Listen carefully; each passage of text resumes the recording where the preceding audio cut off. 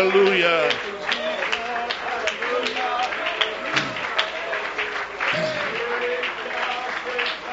Oh, hallelujah, hallelujah, hallelujah, hallelujah, hallelujah. Lord Jesus, Lord Jesus, Lord Jesus, Lord Jesus, Lord Jesus. Oh God, oh God, oh God, oh God, oh God. Hallelujah. Hallelujah, hallelujah, hallelujah, hallelujah. God, we love you, we love you, we love you. We worship you, we worship you. Praise the name of the Lord, praise the name of the Lord. My, the Lord is good. Hallelujah, hallelujah. That's real singing, I'll tell you, real singing. Oh, thank you, Lord, thank you, Lord. You may be seated.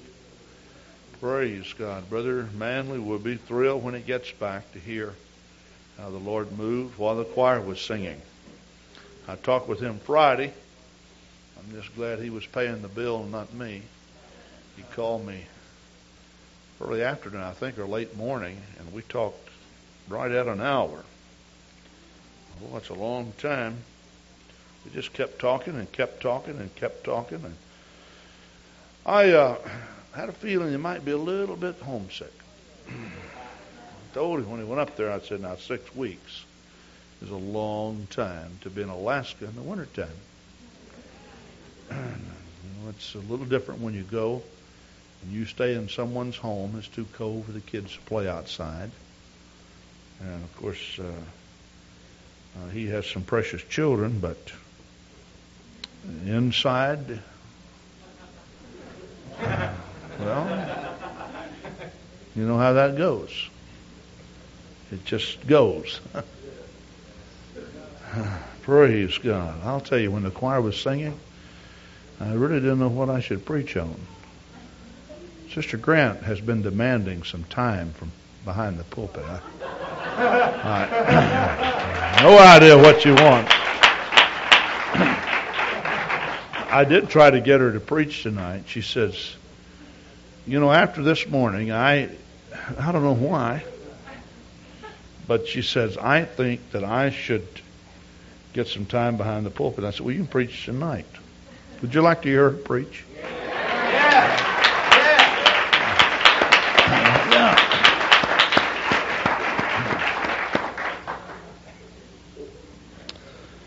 As Paul Harvey says, the other side of the story. Praise God. We have Brother Randy Cavich with us, and we have a certificate for him. We'd like for Brother Randy to come, if he would. Brother Randy has been baptized in Jesus' name, and we're thrilled about that.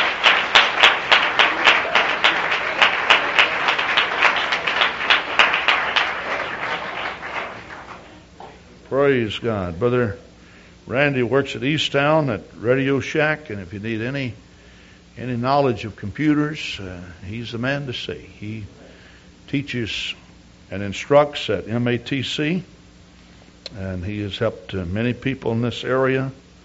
And by the way, I have ordered a notebook or laptop, and before long I'm going to be just one of these regular computer whizzes around here. I'm telling you, I'll be pushing buttons, and I'll have more things to say, and like help, Sister Grant says. If you want to preach, you have to come up here. You cannot sit over there and do it. Praise God. I don't know what this is all about. It says Brother Grant on it. You know, I'm afraid to open it because I don't know. I'm just. Would somebody tell me who put this up here anyway? I'd like to know who put it up here before I open it. Nobody's going to fess up. What's that? Well, I don't know about this. I'm going to peep in it before I let anybody else see it. You know, the shape of this bottle. You know, I remember one time I was in a church in Texas, and there was a brother in the church that was a little on the radical side. Not only was he a little on the radical side, he was just kind of on the side. He had something to say about everything. We were singing "I'll Fly Away," and one time he jumped up and he says, "The Bible doesn't say we're going to fly away, and we keep singing this dumb song." He said, "We're going to be caught up to meet the Lord in the air." But at any rate, he stood up and he says, "You know, this world," he said, "I don't know what it's coming to." He said, "Just the other day, I was down at 7-Eleven. That was a quick stop. And he said, there was a brother in this church, mind you, that was back in the back drinking a can of beer." He said, "I saw it with my own eyes." And his wife just took a hold of his coattail, and she pulled his coattail down like this. She said, "Shut up, Brother Reynolds." Oh, I didn't mean to give his name, but "Shut up, brother." And she called his name. And he looked at her and said, "What's wrong?" She said, "That was not beer. That was a pop." Now, that's when pop first came out in a can. He looked at her and said, "I don't care what it was. It was in a can." I don't know what this is, but it... Oh, my, look at this. Bubba brand pepper ketchup. Wow. Who gave me this? Thank you so much. Brother Hawk, did you do this? Who gave me this? Jesus. Cecilia, did you give me this? Boy. Would somebody run over to Hardee's and get me some French fries?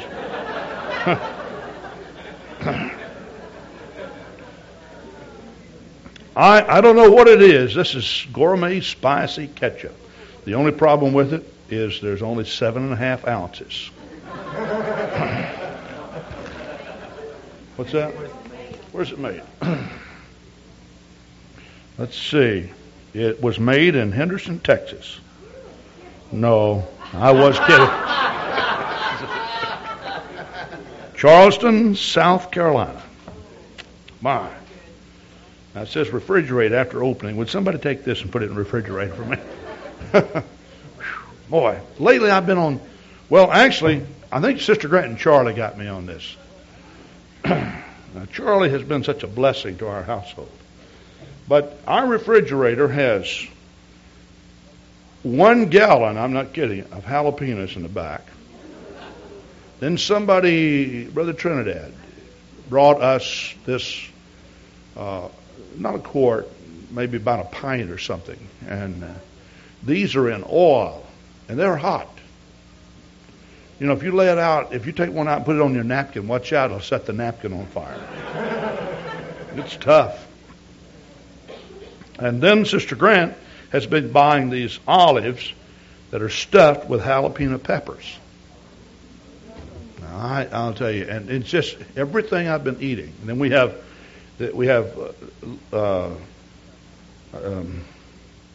what's the red stuff in the? I've already forgotten. Louisiana hot sauce at Tabasco. That's Tabasco. Okay. And then we have this pepper sauce. And so I've been using pepper sauce and Louisiana hot sauce and eating they're not ripe olives, green olives with jalapenos, and then taking one of my Brother Trinidad's and putting it out there, catching a napkin on fire. and you know, you get hooked on this. How many of you like hot stuff? How many of you like this? All right. I'll tell you what, I just really do like hot stuff. You get in a habit of it. And see, the whole problem is that I like Dr. Pepper. Now, I know we got a lot of Pepsi fans here, but I like Diet Dr. Pepper. And the best way to drink it is to put olive juice in it. Just fantastic. You can ask Charlie and Sister Grant. I put it in there, and I'll tell you, man, it would make an angel wish he were a human being. It's just fabulous. Just fantastic. So, Well, so much for that stuff. Thank you, whoever gave this to me. I wish they'd let me know, because I'll do something very nice for you. Who did this, really? Who gave me this? Somebody knows, I know. Did you do this, Brother Jeff? Brother, was it Brother Rossing? He's the one who he gave me for Christmas, or I don't know, my birthday, I think. He gave me a pound of bologna. I don't know if he's trying to tell me something, or I have no idea. I like, that's my favorite of all of the lunch meats. Bologna. I love bologna. Telling you. When I was building houses every day, without fail, I'd go in and I'd get a pound of bologna, a pound of cheese, a box of crackers, and a quart of milk. That's what I ate every day. Sounds like a lot, doesn't it? But I was doing a lot of work. I mean, I was working hard, you know. And then, to me, now the best breakfast biscuit you can get is to take a cinnamon roll, cut it open, and put 2 slices of bologna in it. Now, I'm serious with you. You know, Sister Grant, I love that. Man, I'll tell you, bologna in the morning, bologna in the evening. It's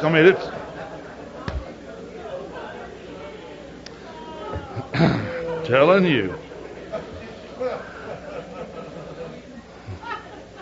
I started telling Sister Coleman some of the things that I like, and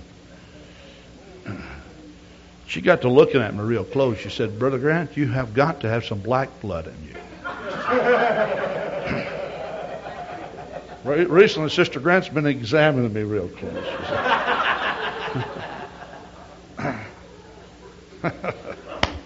I told her, I said, she found a little spot someplace. She said, "Sister Coleman, I think is right." I said, "You wait till I go tell her." I said, "Oh, well, my. You know, well, you just know." Everybody stand, if you would. Boy, we're going to have a great time Youth Week. Brother Reaver is an outstanding preacher. And his wife can sing. Doesn't she do a great job singing? They do such a good job. We have in this church some very outstanding voices. I really mean that. We could take our singers, those that sing special songs and those that back up, and they could sing professionally.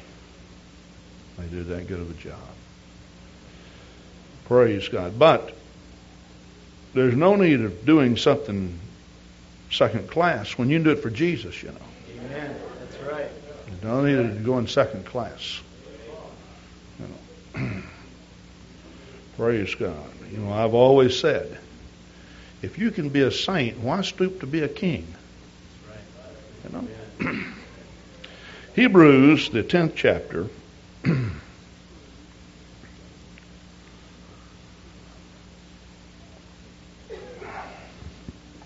Verse 38.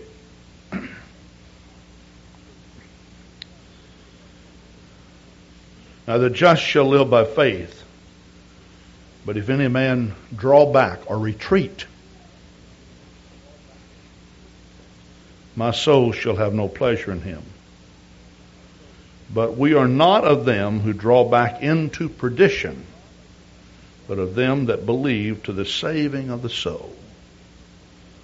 And you may be seated, and I want to speak tonight on the subject, advancement, the way of God's army.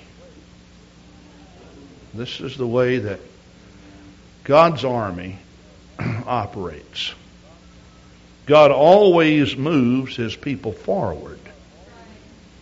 And I think that it is necessary to always have that forward progression that movement. In fact, if you look in the Scripture, the inference is that if you draw back, that you will go back into sin. Because when you back away from what God wants, you just end up there. You don't really have much of a choice. I've addressed this several times of late, but it's amazing to me when I have seen people that have backed away from not just the doctrine, but a real on-fire walk with God. And I have had others to say, how could they end up doing or believing what they believe? But the truth of the matter is that when you back up and you become displeasing to God and strong delusions come to you, you really don't have a choice. You end up believing things that perhaps you would not have wanted to believe.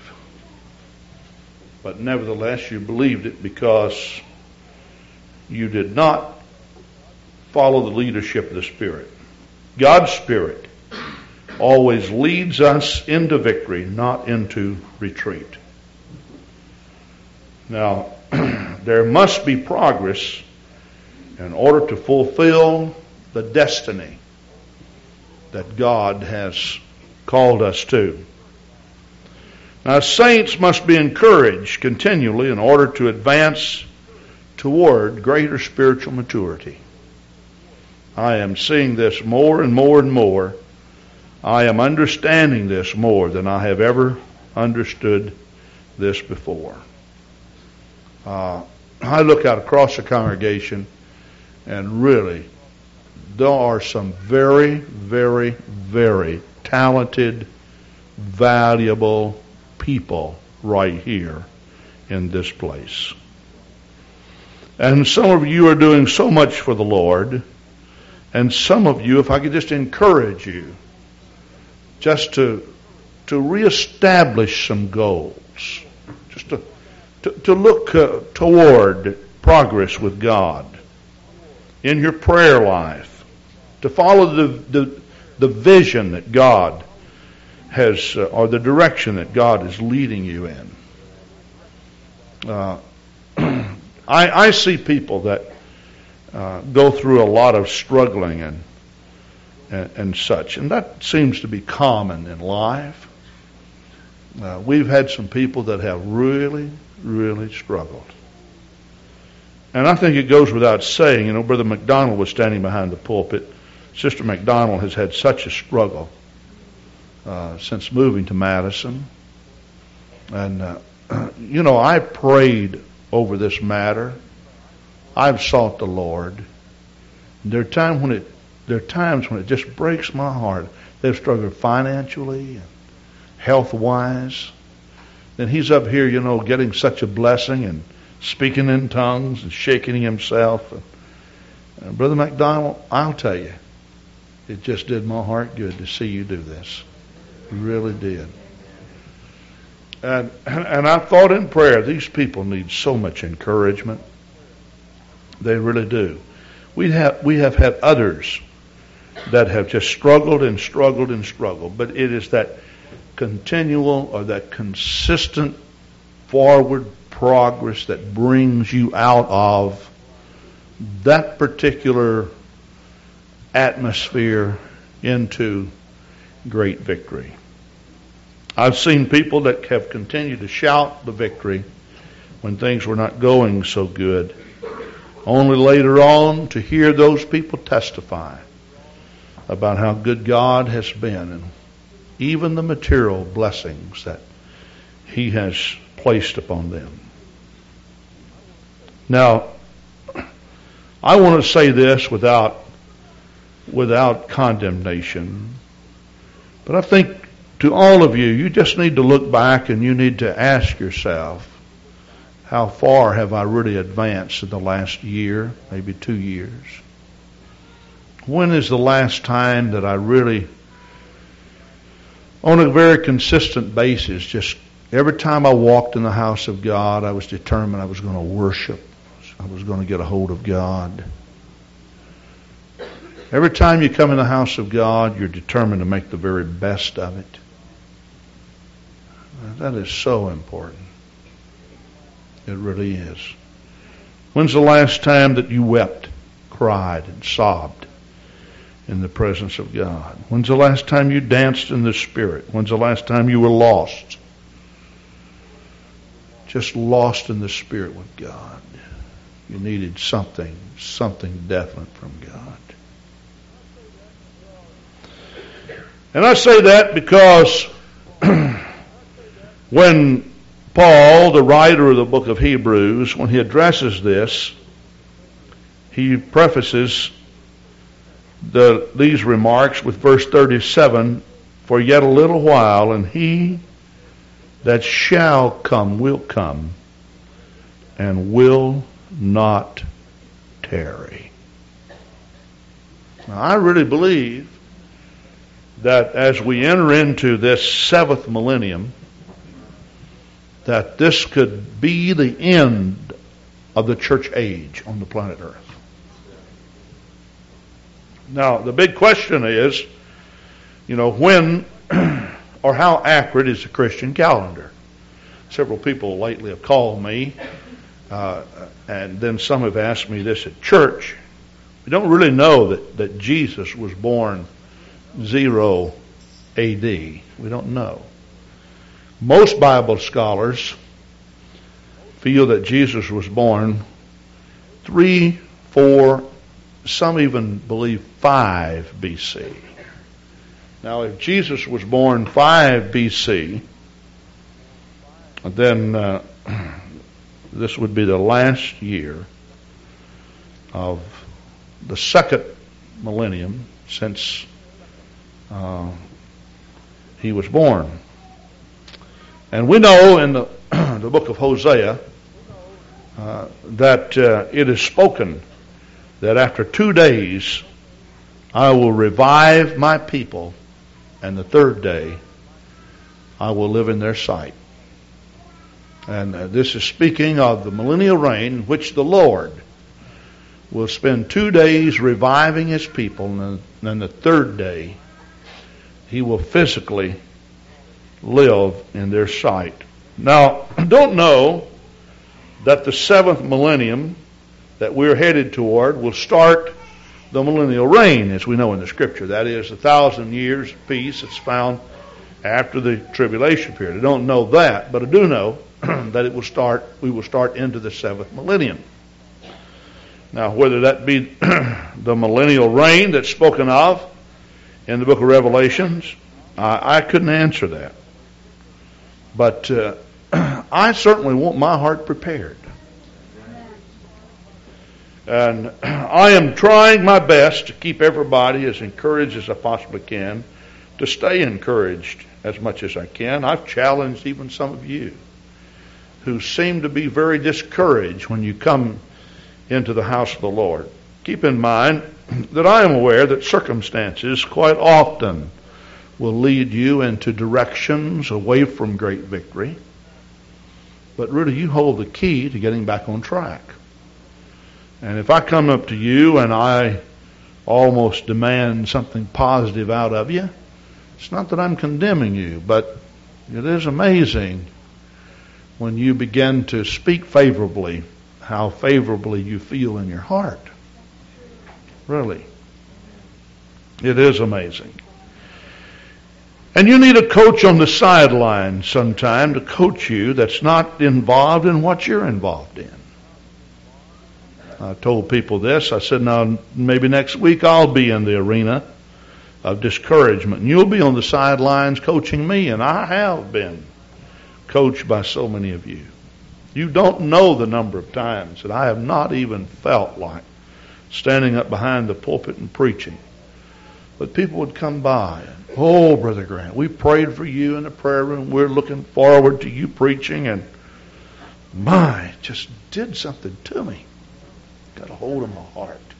Renewed my faith. Renewed my faith. God always points us in the right direction, goes before us and leads us. This is always called the forward progression or advancement. Now, Lot's wife in the Scripture had some misgiving about the leadership of God. Angels went before, and angels went beside her to lead her out of Sodom and Gomorrah. Genesis 19:26, the Bible tells us that they told her not to look around, but she was tempted, and she turned and looked around, and when she looked around, the Bible says that she was turned into a pillar of salt. This happened to her because that her heart wasn't in that advancement. She just didn't want to go. She did not want to leave this city. It was a wicked city. And I guess sometimes I get a little bit disturbed when I feel that Christians are too much involved in this earth and this planet, and the things around stuff and things. Are you willing to leave all these things behind you to go to higher ground? If you're not, you probably won't go to higher ground. And maybe that's the reason why you're struggling so in your walk with God. Now, I'm going to have to keep on marching. I'm going to have to keep on preaching. I'm going to have to keep on believing.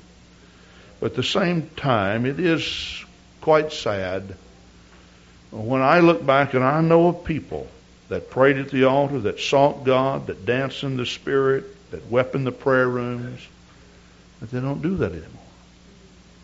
It's almost like they're too mature. They've outgrown God. They mature past or beyond that particular point. Drawing back is not always intentional, Just a steady pressure put on you sometimes will cause you to make backward steps. And sometimes it occurs, so slowly. You don't really realize that you've gone back. Sometimes it's only drifting thoughts of yesteryear and things that pleased you and enticed you. Sometimes that's all it is. Our focus then seems to turn from the things of God to the things of the flesh. So the monumental thing is, what can I do for myself, and what can I do for my family? And God becomes secondary. Now, I don't want you to feel that I don't think it's necessary that you take care of your family. But I will say this, the greatest compliment that you can give your family is a real introduction to a spiritual walk every time the church doors are open. It's the best thing you can do for your children. Our heart then drifts away, and then, of course, we slip backwards, and sometimes we're not realizing we're going backwards. Tell this story on myself, but just pretty much proves a point. Not too long ago, I came in, and I've just had some sinus headaches. It was almost like, I was just kind of drifting. If you never had these headaches like this. I've had headaches, and most of my children have had headaches. John, Roy, and Steve. Now, Sister Grant, she gets some headaches, but not as much. But years ago, I had migraine headaches. To the point I thought I was going to die, and I wasn't really for sure what it was. I did a lot of praying, a lot of fasting, a lot of reading in the Scripture, and I really thank the Lord that He delivered me from the type headaches that I had in the past. But I came in and I was just, I was tired. I got into a recliner, and this recliner, it just lays out flat. So I was in this recliner. Sister Grant was talking on the phone. And so she was walking kind of over toward me. And what happened was I felt like the room was going around, like I was drifting or falling. You know how you feel? And so I told my wife, I said, she was just listening, some conversations, you talk with some people and you just listen. This was a conversation where she was doing a lot of listening. Now, whoever she was talking to probably knows about this because of what happened. So I'm not accusing you of just babbling and not letting her talk. She usually finds room to get Well, she's a good listener. And I'm not going to get in trouble tonight, no. But would you believe that what I assumed was just a kind of a mental type thing? The problem was that this chair I was in was actually tipping. And I didn't know it. And all of a sudden I felt like my feet were way up in the air and my head was way on the floor, and I opened my eyes, and I am not standing behind this pulpit if my head wasn't. We have a window that goes down to the floor, and my head was right in the window. And my feet were up like this. Sister Grant had to go hang up the phone and come over. I couldn't get out of that chair. I was afraid I'd fall through the window. I thought, now, how did this happen to me? It's because I was just moving so slowly. I was just kind of lulled, and it was almost like I had a hypo shot or something. I don't know if you've ever been put to sleep and they give you these hypos, and all of a sudden the room, you can go to sleep on a staircase when that happens to you, Just wow. And that was the feeling I had. And so there I was, going backwards, tipping, going back down, down, down. I didn't even realize it. Now, you see, in this day and age that we live in, the people of God must be continually encouraged to move ahead.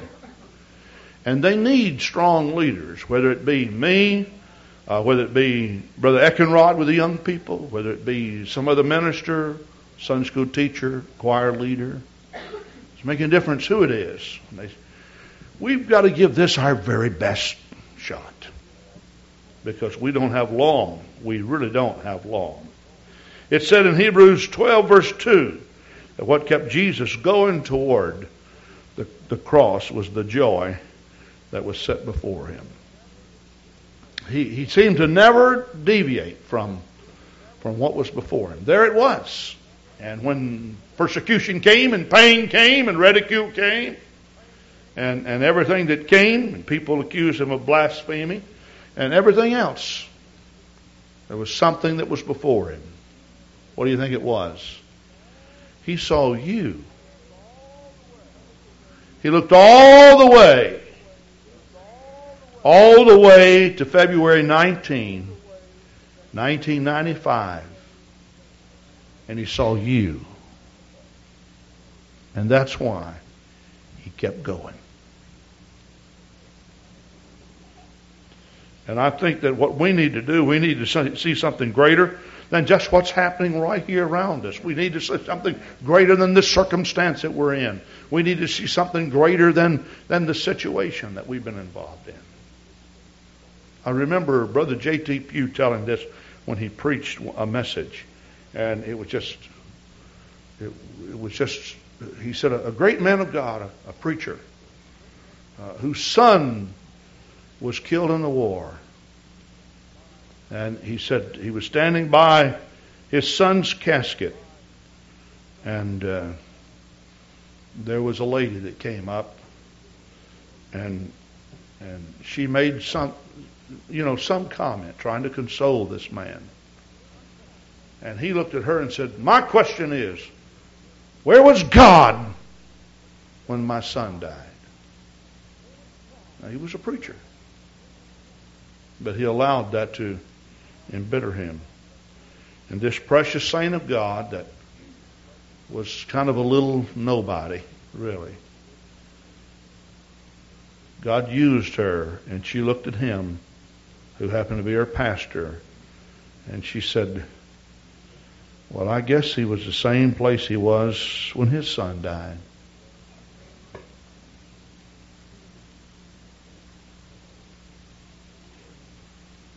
And the preacher dropped his head, and he took a fresh look at this. He looked beyond the war scene. He looked beyond the shrapnel that blew his son in half. And he saw this young man who was Christian through and through. And all of a sudden in his mind, he began to visualize his son in a better place than some war-torn country. Do you know that God is coming back to this planet Earth to take us out of all this? You know that? He's got a beautiful place prepared for us. And if somehow we could also keep in mind the joy that is set before us. We're starting a Tuesday night outreach service in the Simpson Street area. Madison has been concerned about this area for some time. Some of you precious people live over there. And I read about it in the paper. There's been crime in that area. There's been drugs in this area. It's not the only bad spot in Madison. You know, there's bad spots all over. But I am thankful that God has not only placed some Christians over there, but saved some people. I think that we have the answer. I think we have the answer for the saving of this community. And we have some brothers and sisters that will be going over there and sacrificing yet another evening of their time. And the reason why is because they see more Cecilias that'll be coming to that meeting. People that are blood washed, filled with the power of the Holy Ghost. Praise God. Praise God. Jesus talked to his disciples about this forward progress, this advancement. He warned them, saying, if any man puts his hand to the plow and looketh back, he said in Luke 9:62, he is not fit for the kingdom of God. I want to talk about Israel's advancement when they left Egypt. I think, you go back to the book of Exodus. The book of Exodus actually covers about 216 years of time. Most of it's spent on the 40 years of wandering in the wilderness. But when you go back and you look at this, it's really something. Moses was called of God. Moses had a divine purpose for being born. I thought this morning while we were dedicating this precious little girl, and some of you were not in here, but we have coming to our church on Sunday morning a couple that moved from Eau Claire. They do need encouragement. Todd and Melissa Puhala. And if you can possibly get around to meeting them, most of you did this morning. But I thought, every person born in this world has a purpose. I mean, they're not just in this world just to be here. They have a purpose.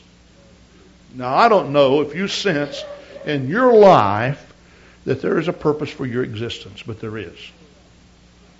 I think some of the saddest pages of the Bible is when you go through the genealogy. Someone was born, they lived, they died, they had sons and daughters, and that's all you ever know. And seemingly, that's all that was ever accomplished. But I would like to add something to a statement I made not too long ago. I said, it seems like that the total scope of history has been directed and shaped by just a handful of men. And I'm not really for sure that my statement was right.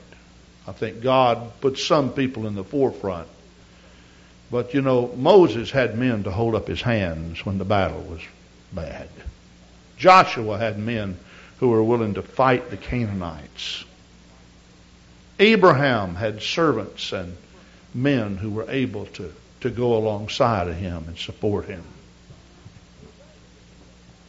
So it does seem that in the backdrop of the lives of these great men that shaped history, there was always just a host of people that were equally as important. And I hope that all of you feel that what you're doing here at Calvary Gospel Church is extremely important to the salvation of souls in this community. Every person here is important. Every dollar you give in the Sunday school helps reach somebody through our bus ministry. Every dollar you put in the offering plate helps educate someone in our Christian school. Every time you come to the house of God and you lift up your hands, you're contributing to the salvation of some soul when they see the glory of God upon your face. Every trip you make to the prayer room and every tear that you shed and you call somebody's name in prayer, it assists in the overall work of God.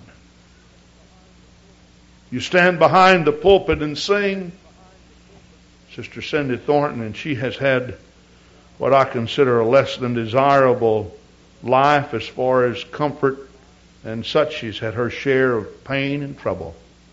But to stand here with the glory of God radiating from her face, singing the praises of God, to touch some lost soul that enters into the house of God, or encourage some saint. We recently had some of our people in the hospital. Sister Rose Ojo, who was up here singing. Just did my heart good to see her. And Brother Jeff standing here praising the Lord. You know, when you minister behind this pulpit, you assist people that have gone through some very dark valleys, some very trying moments. Brother Jeff trying to make a major decision about surgery that the doctors have recommended. He doesn't really know what to do. I can't make up his mind for him. Neither can you. But I'll guarantee you one thing with the support group that he has around him. If he will conscientiously seek God, the right answer will come. I believe that with all my heart. Praise God. But you see, we're all marching. Israel, I see 400 years of bondage, slavery, people being beaten. These were God's people. They were Abraham's seed. God had promised Abraham that all the nations of the world would be blessed because of him. And he did not have in mind the raising of crops in the land of Goshen. And when God determined that the people of the sons of Jacob were to leave, he sent forth a leader by the name of Moses. Moses had a spokesman, his brother, by the name of Aaron.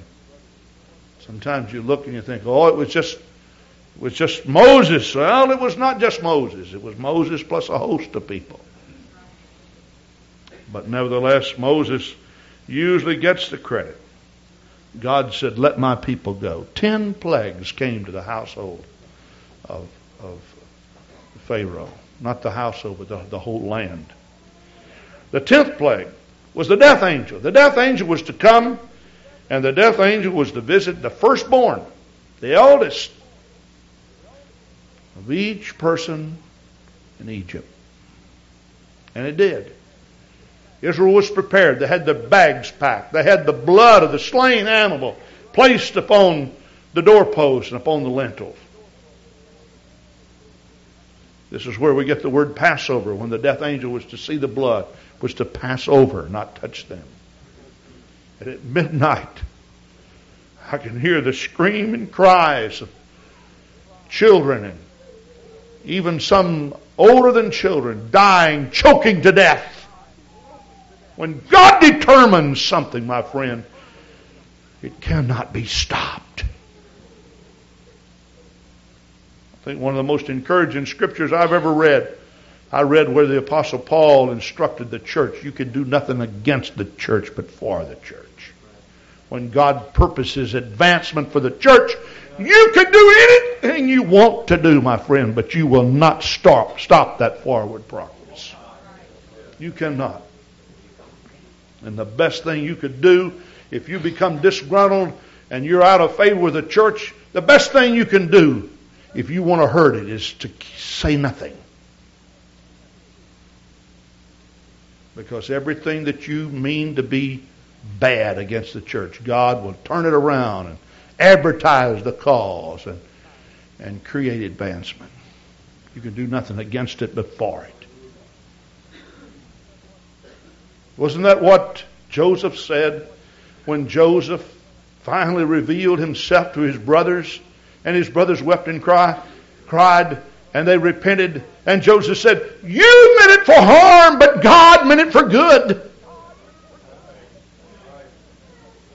because it had been prophesied that it was going to be that way, and it's going to be that way. And I hear the scream and the cries of the Egyptians. Pharaoh now becomes very willing. He runs out and finds Moses and said, "Get these people and get them out of here. We don't want them in here anymore." And so that's exactly what Moses did, and he marched them down by the Red Sea. And all of a sudden, the scouts came and said, "Moses, there is a problem. Behind us is a group of soldiers. In fact, a very large group. It looks like Egypt's entire army." Now, the Bible tells us that where they crossed the Red Sea, that there was a mountain on the right and a mountain on the left, and of course the sea in front, and they were in this long valley. There was absolutely no way to escape. You either surrender and give up, or you expect a miracle from God. And that's it. He stretched forth his rod across. And then he said, "We're going to move forward." Now, it's amazing, because he told them to stand still. But then he uses the word forward.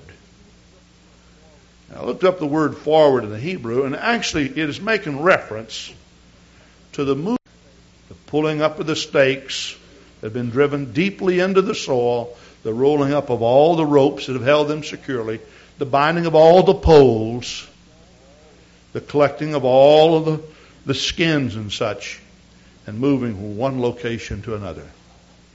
And here they are. And here's the Red Sea. You know what God did? God opened that sea for them. You're not going back where you came from. It's not my desire. I didn't call you out into this world to destroy you. I'm going to take you across the sea. I didn't bring you this far to let you down. And he parted the waters, and they walked across. Now, the amazing thing is, listen to this. The amazing thing is that the very thing that saved them was the trap that God had set for the enemy. I can see Pharaoh said, "We got them exactly where we want them. They can't go up this hill. It's too steep. They can't go up this hill. And they certainly can't swim these 10 miles or whatever the Red Sea was. We have them." But that was a trap that God had set for the enemy. And they began to walk across on dry ground. And when they got through the Red Sea, Pharaoh looked at that and thought, "I'm going to take advantage of this same miracle. I'm going to go after them." That was exactly what God designed, a trap for them. They got out right in the middle of the Red Sea, and you know what God did? The hand of God that held the waters back quickly lifted, and that curtain of water closed in on top of them, collapsed. And further judgment was brought against the Egyptians. God will move all of hell out of place to see you have victory if you're sincere with Him. I believe that with all my heart. I believe it with all my heart. God set a trap for the armies of Egypt. Now, when they got across, they went to Sinai and they camped there. Then the cloud appeared in the daytime, and then there was also a pillar of fire that came by night. But 4 signals regulated their forward march. You can find this in Numbers, the 9th chapter and the 10th chapter. Number 1, the first signal was the lifting of the cloud. The second was the blowing of the trumpet. The third was the moving of the army. And the fourth was the prayer of victory. Each one of these, I believe, are so very significant and also applicable to us today. First, the moving of the cloud. You know, when God moves, we need to move. Praise God. When God moves upon you to worship, you know what you need to do? You need to worship, because that's forward progress. See, God doesn't back you up. He always leads you forward. You may say, I don't know about that. You ever feel like you're just stuck to your seat and you just can't get up and you can't lift your hands? And, the word forward means pull up those stakes, son. Roll up the ropes. Bind up all the poles. Collect all the skins. Get it all together. Let's move. God was moving tonight. I know that many of you pulled up your stakes then. It's during this precious moment that you recommit yourself to God and say, Lord, I'll go wherever the cloud goes, so to speak. I'll do whatever you want me to do. I'll say whatever you want me to say. I drove up to Appleton. We had our sectional conference up there and spent the night with Brother Bridges in his home just north of Appleton. And when we drove from Oshkosh, we got on Highway 40. I don't know what highway it was now. 44, I think it is. That goes to Ripon from Oshkosh. And you go across there, and then you get on Highway 23, and you drive Highway 23 all the way to Highway 51. And then we took Highway 82 down to G, and then went down close to the Dells to Brother Decker's church. The truth of the matter is, there's not one church in that 100-mile stretch that I know of that preaches and teaches the truth as we know it in the Bible. It's going to be in these worship services like this when God is moving. You're rolling up your ropes and pulling up your stakes. You're telling God, I'll do whatever you want me to do. It's in services like this that God calls young men and young women to accept the challenge. I'll go, Lord. I'll go. I'll do whatever you want me to do. I'll go wherever you want me to go. We're not safe ever. We're not safe ever outside of the purpose and the will that God has for us. Never, never, never. Then the blowing of the trumpet, it was blown not just to let the common people know, but it was to collect the army together. It was a signal. Something is about to happen. It's time to move. I'll tell you one thing. I believe with all my heart that now is the time for us to wake up the church. Wake up each other. Blow the trumpet loud. Get prepared to move out. Oh, hallelujah. Jesus is coming back to this planet Earth soon and very soon. And He will not tarry. Oh, hallelujah, hallelujah. Blow the trumpet in Zion. Thank you, Lord. Thank you, Lord. Thank you, Lord. Thank you, Lord. Thank you, Lord. Thank you, Lord. Oh, hallelujah. Praise God, praise God, praise God, praise God, praise God. Oh, hallelujah. And then the next thing that they were to do, they were to watch for the moving of the army. Oh, hallelujah. Praise God. And that's what we're seeing here at Calvary Gospel Church. We're saying College Church, Tuesdays, 7 o'clock prayer, 7:30 is the service in Union South. Speaker John Silent. Praise God. There's a real army down there. Praise God. That's why we say Tuesday night, the Simpson Street area, we're going to have an outreach over there. God's army is moving out. Praise God. You know what God's about to do for Calvary Gospel Church? He's about to lead us into some ground we've never walked on before. He's about to take us into the promised land. It's advancement, forward progress, all the way. Hallelujah, hallelujah, hallelujah, hallelujah, hallelujah. Praise God, praise God. Last year, 40 people on the bus routes received the baptism of the Holy Ghost. We're believing this year it's going to be even more. Last year when I started praying about a 100 soul revival, the first thing that came to my mind, can we really have a 100 soul revival? I am convinced we can have a 100 soul revival. I declare to you tonight again, we need to believe that from Easter to Pentecost Sunday, we'll have the greatest outpouring, the greatest explosion of the power of the Holy Ghost in the city of Madison that Madison has ever known, that Calvary Gospel Church has ever experienced.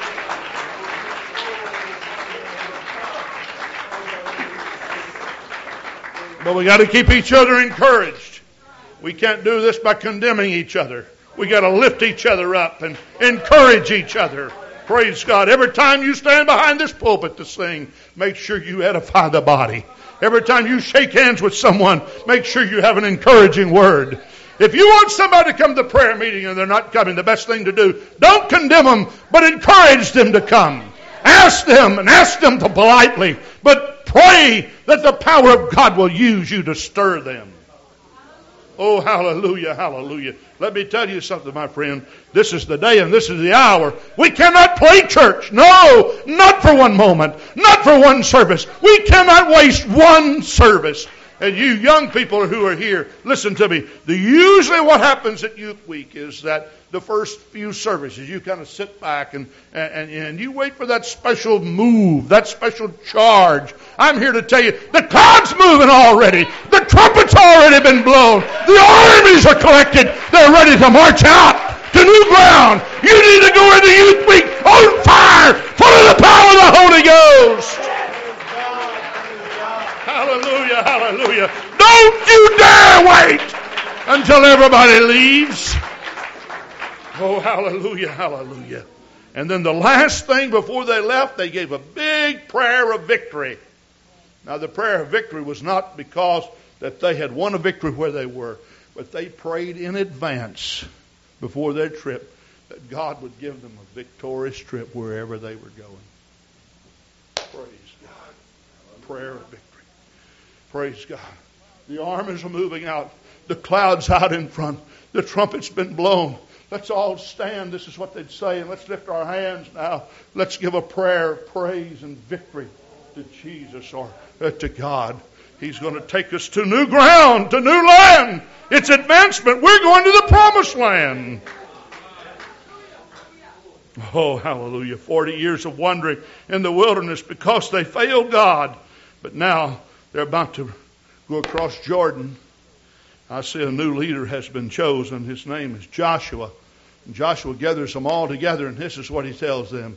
He said, we're going to cross this land, and I want you to understand, you have never gone this way heretofore. And I feel in my heart, destiny calling. God moving up on me. Pull up your stakes. Keep your tent mobile. Move when God moves. I see all of Israel standing on his tiptoes, watching. They want to make sure that the priests do this right. Priests were to go beforehand. Joshua was the first. He was to lead them. He was their leader. I see the Ark of the Covenant as it's brought out. It's covered with badger skins. These skins represent the presence of God covered with skin when Jesus came into the world. God hid himself from the face of man under the skin of man. But Jesus has gone before us. I see the priests as they come. They take the long staves and they carefully thread through the rings on the side. Because the law that was given to them says this ark must be carried very carefully. And each one of those that were to carry it were to get a hold of a stave and pick it up, hoist it up, and it was to be carried on the shoulders of the sons of Kohath. They stood breathless as they watched the ark lifted up. We're going to new ground. Let me tell you something. Jesus said, if I be lifted up in the earth, I will draw all men. Praise God. When our choir is lifting him up and when you're lifting him up, it's time to move. It's time to go into the promised land.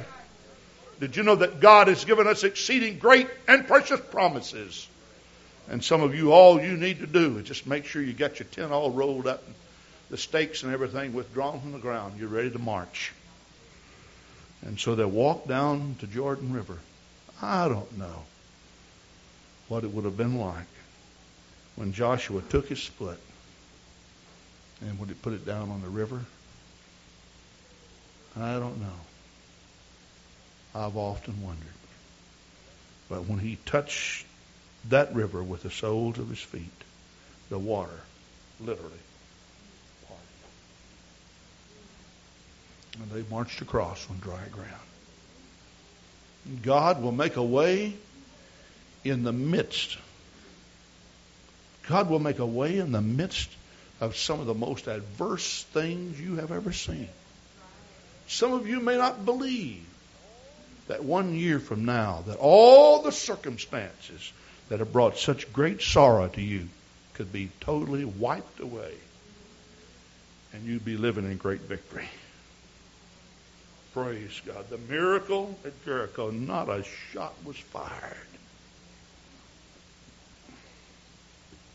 You know, I thought of the Civil War. There's one part of it that just intrigues me, and that's part of the Battle of Gettysburg.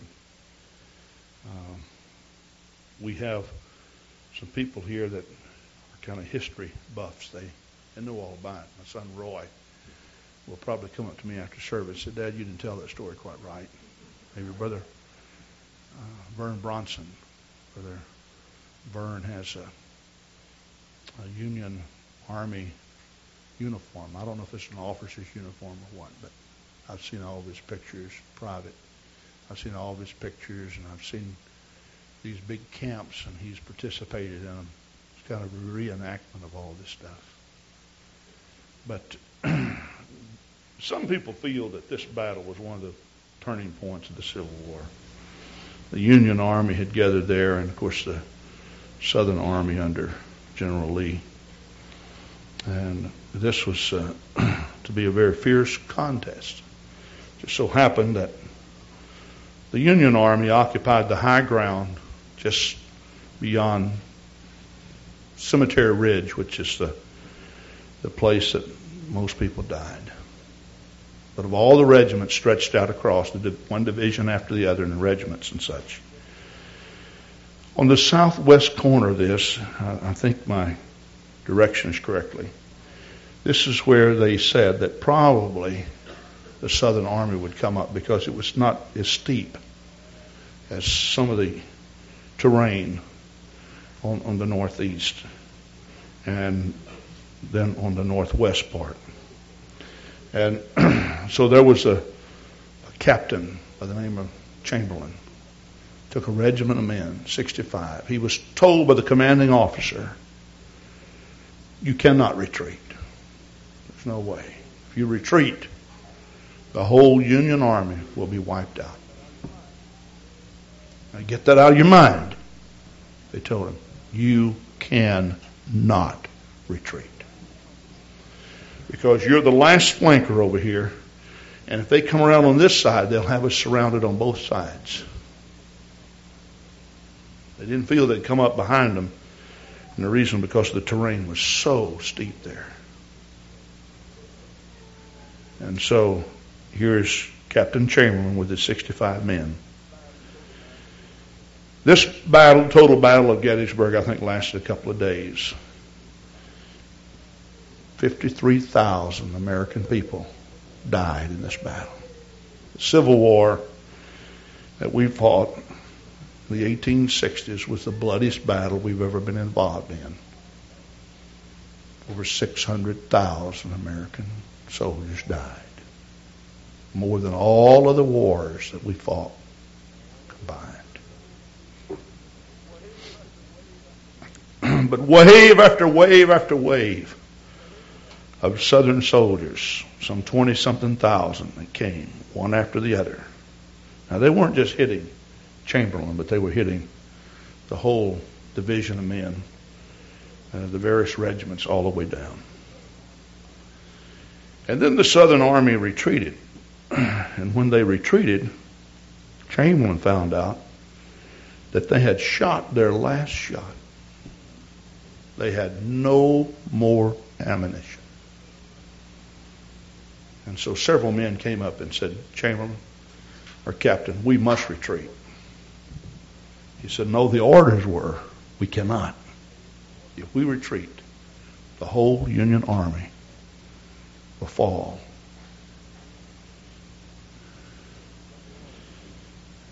And so he got alone, and he began to think as to what to do.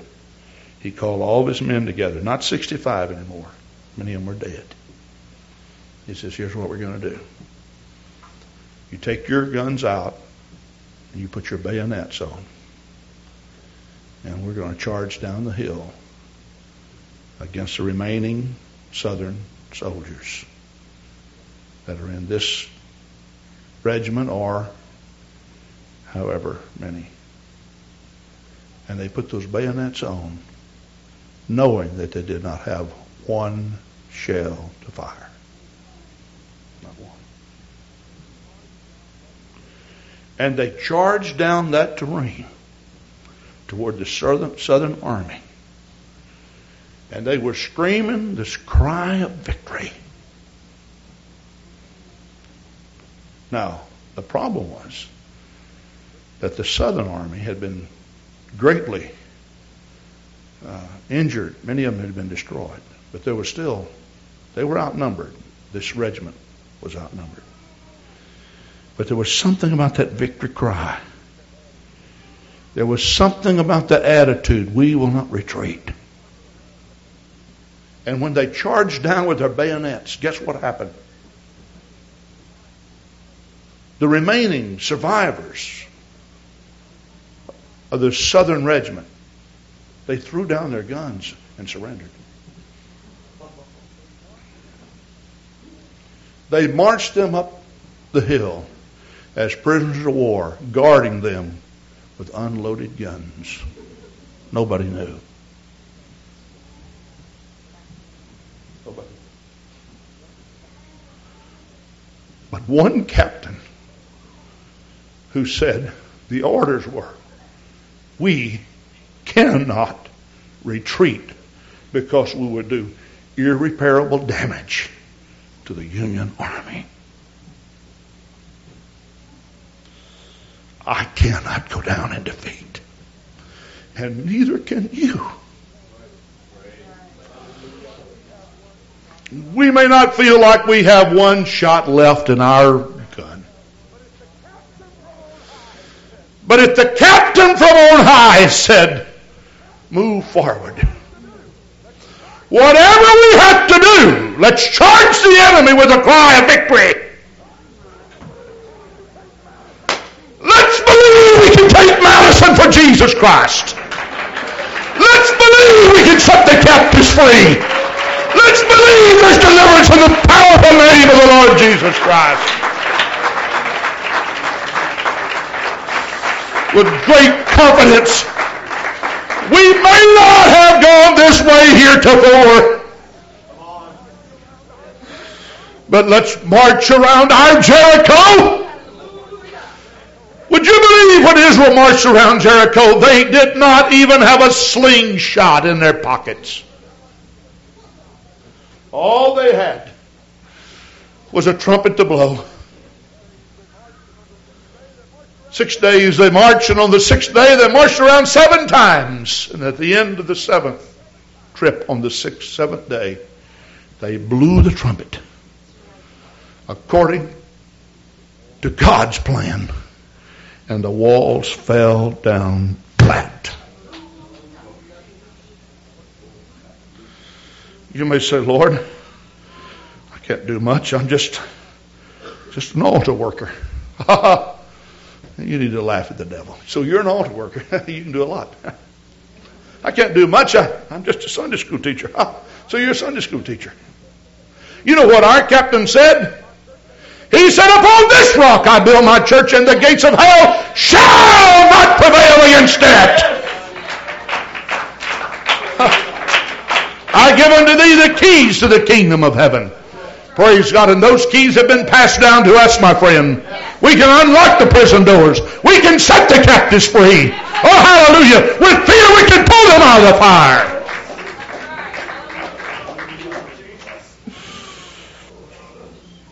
But how many people are still enslaved? How many people are still locked up? How many people are still entrapped? How many people are still victimized? Because we do not have our marching orders down according to the plan of the captain. I must be used. Oh.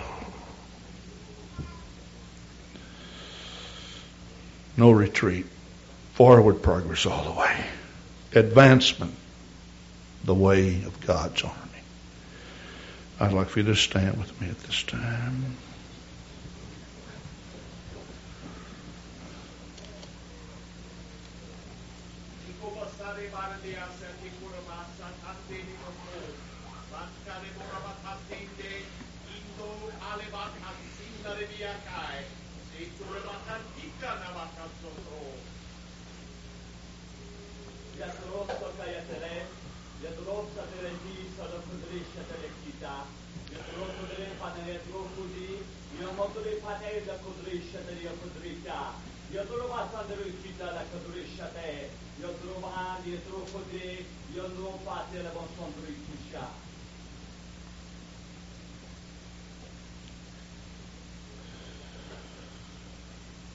Children, I have shown you the land.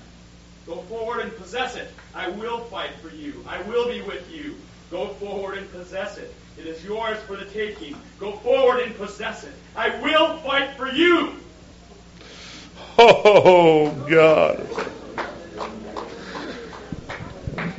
Oh, Lord of heaven, Lord of heaven, Lord of heaven, Lord of heaven. We want our praise singers to come. Lift your hands right now in a victory prayer.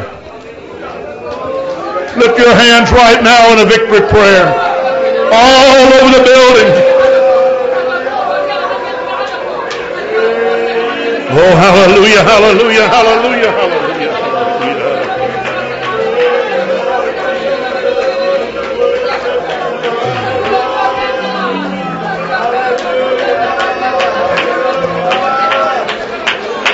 Oh, hallelujah, hallelujah, hallelujah, hallelujah. Victory, victory shall be mine.